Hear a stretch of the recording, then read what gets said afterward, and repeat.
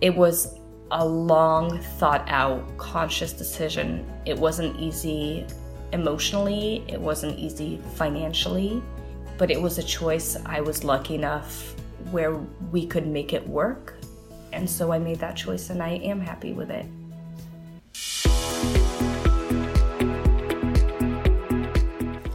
Welcome to my show, Big Little Choices. I'm Shri, and my show is about the amazing women and especially moms that all of us are surrounded with. Each episode will feature a mom that I admire and someone who has made a bold and unconventional choice because it's what's best for her and her family.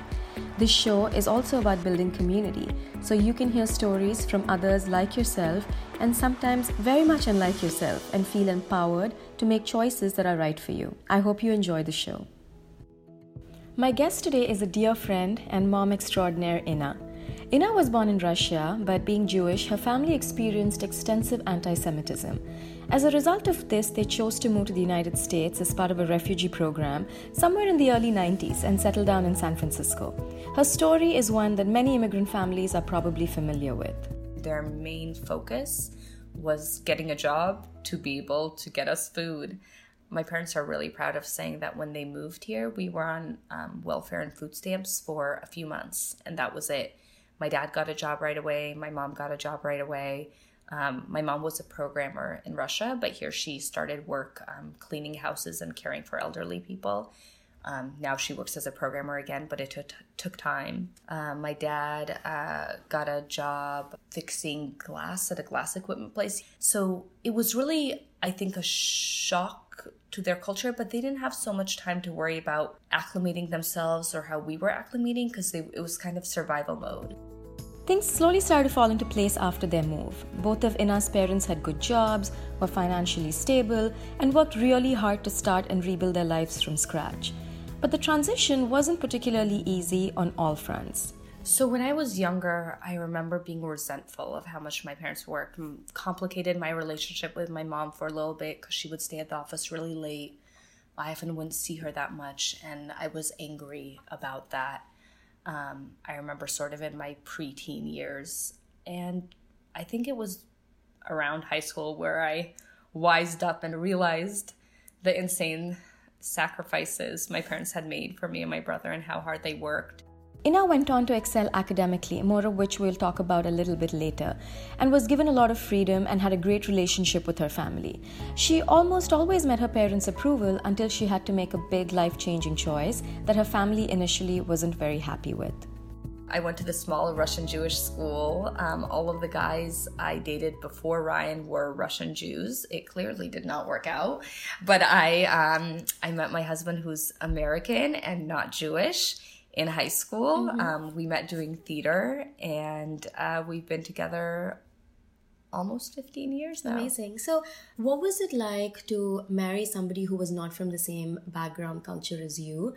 And how did he, or rather how long did it take for him to sort of fit into your life? So for me, it was okay because I was so Americanized by then. It was really hard for my parents. Again, the Jewish part was much more difficult than the Russian part. The Russian part was a little bit difficult just in terms of language and communication.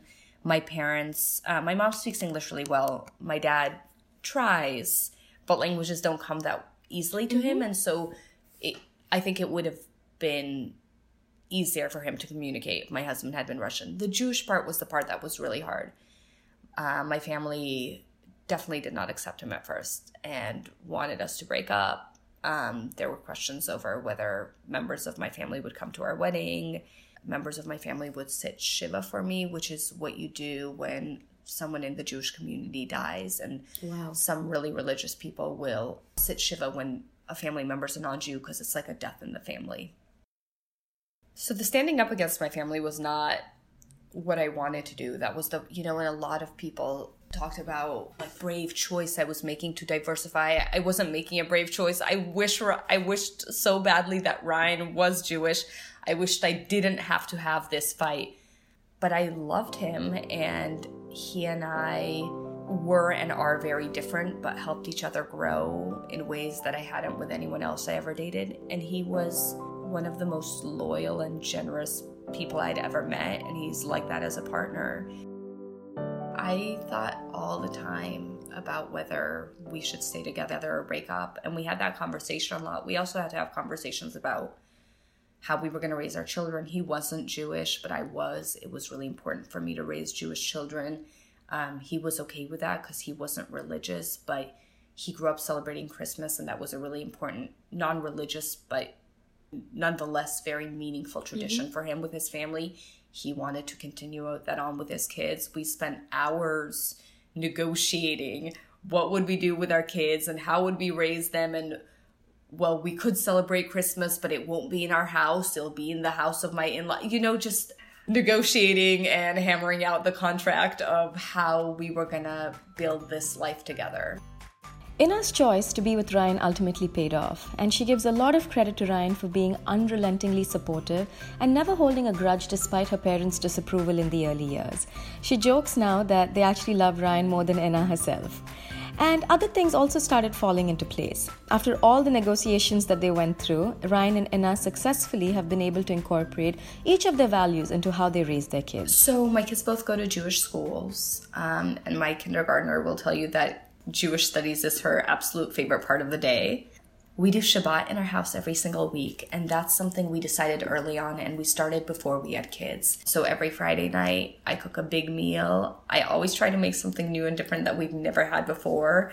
My parents come over. My best friend, who's like my sister, comes over. My brother and sister-in-law and my niece come over. Sometimes we have other people come over. And every Friday night, we gather, we light the candles, we drink the wine, even the kids get a sip. And it's just a really special thing. They love Shabbat. They really look forward to it. In addition to cooking an elaborate Shabbat dinner every Friday night, Ina is also one of the most disciplined meal planners I've ever met. Not only does she meticulously plan every meal for her family, but she also spends a big part of her weekend preparing it. These meals can be time-consuming to prepare, but she never makes excuses or skips a week. When I think about my kids eating healthy, nourishing food, my heart feels full. I feel good. My friends will say it's like a compulsion and I take it too far because anytime they eat unhealthy food, I freak out.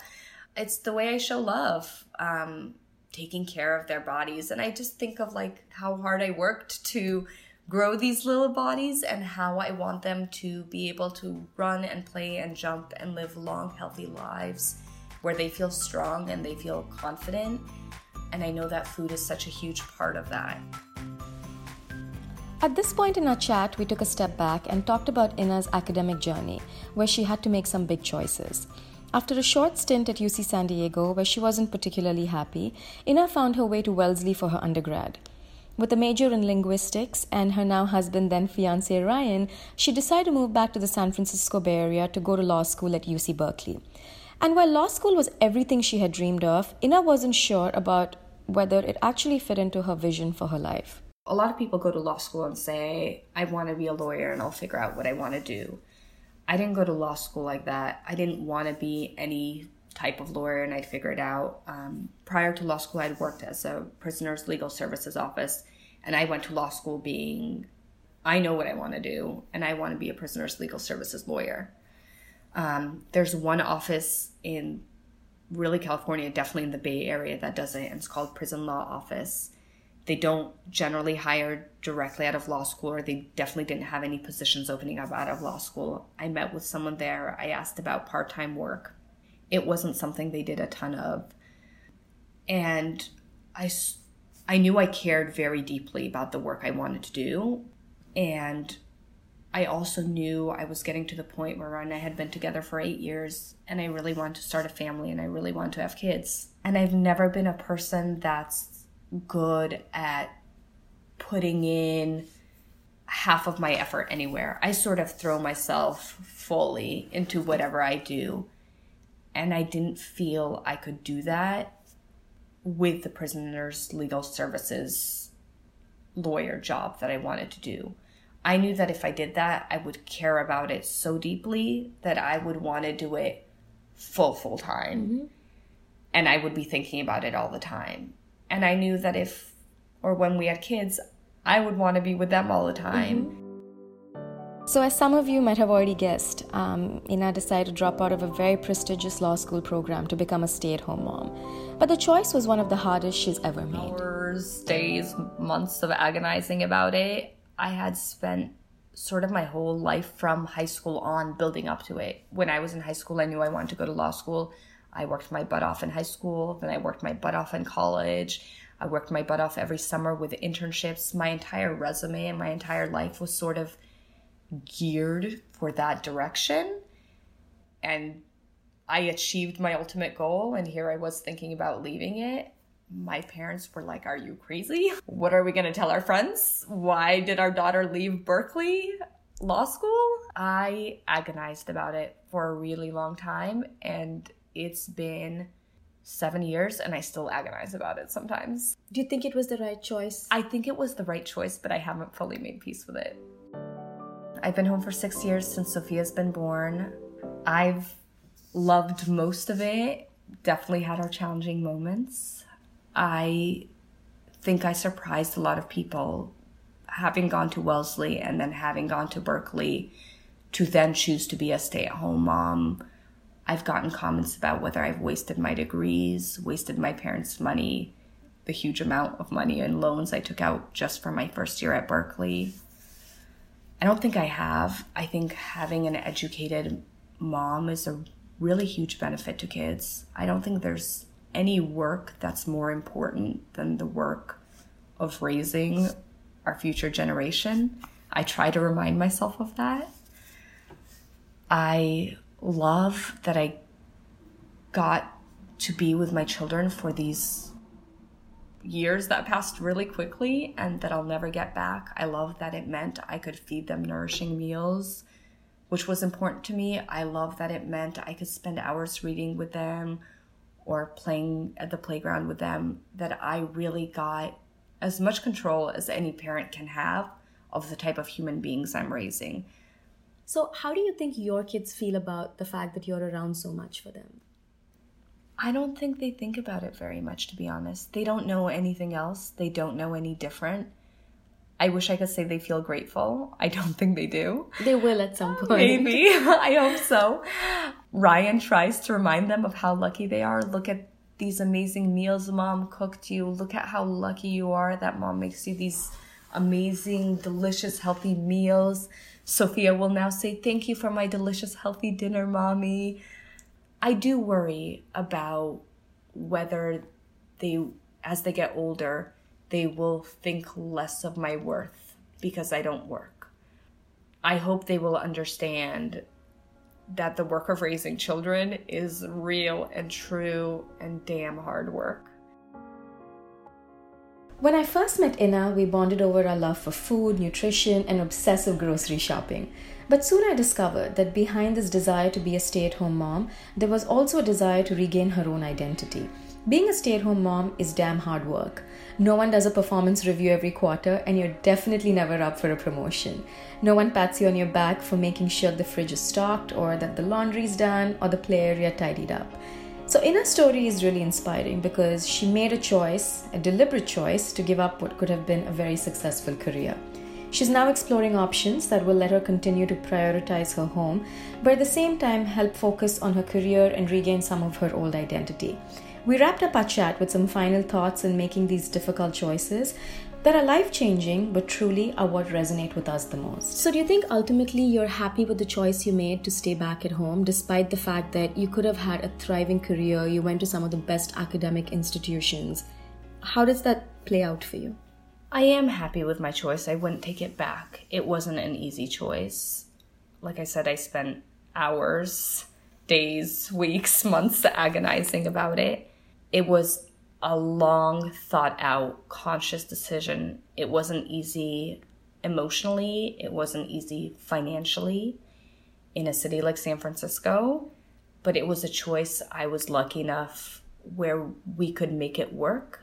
And so I made that choice, and I am happy with it. Thank you for joining me on the show. I hope you enjoyed it. I'll be back soon with another episode. And until then, if you have any feedback or comments on the kinds of choices you'd like to hear more about, let me know.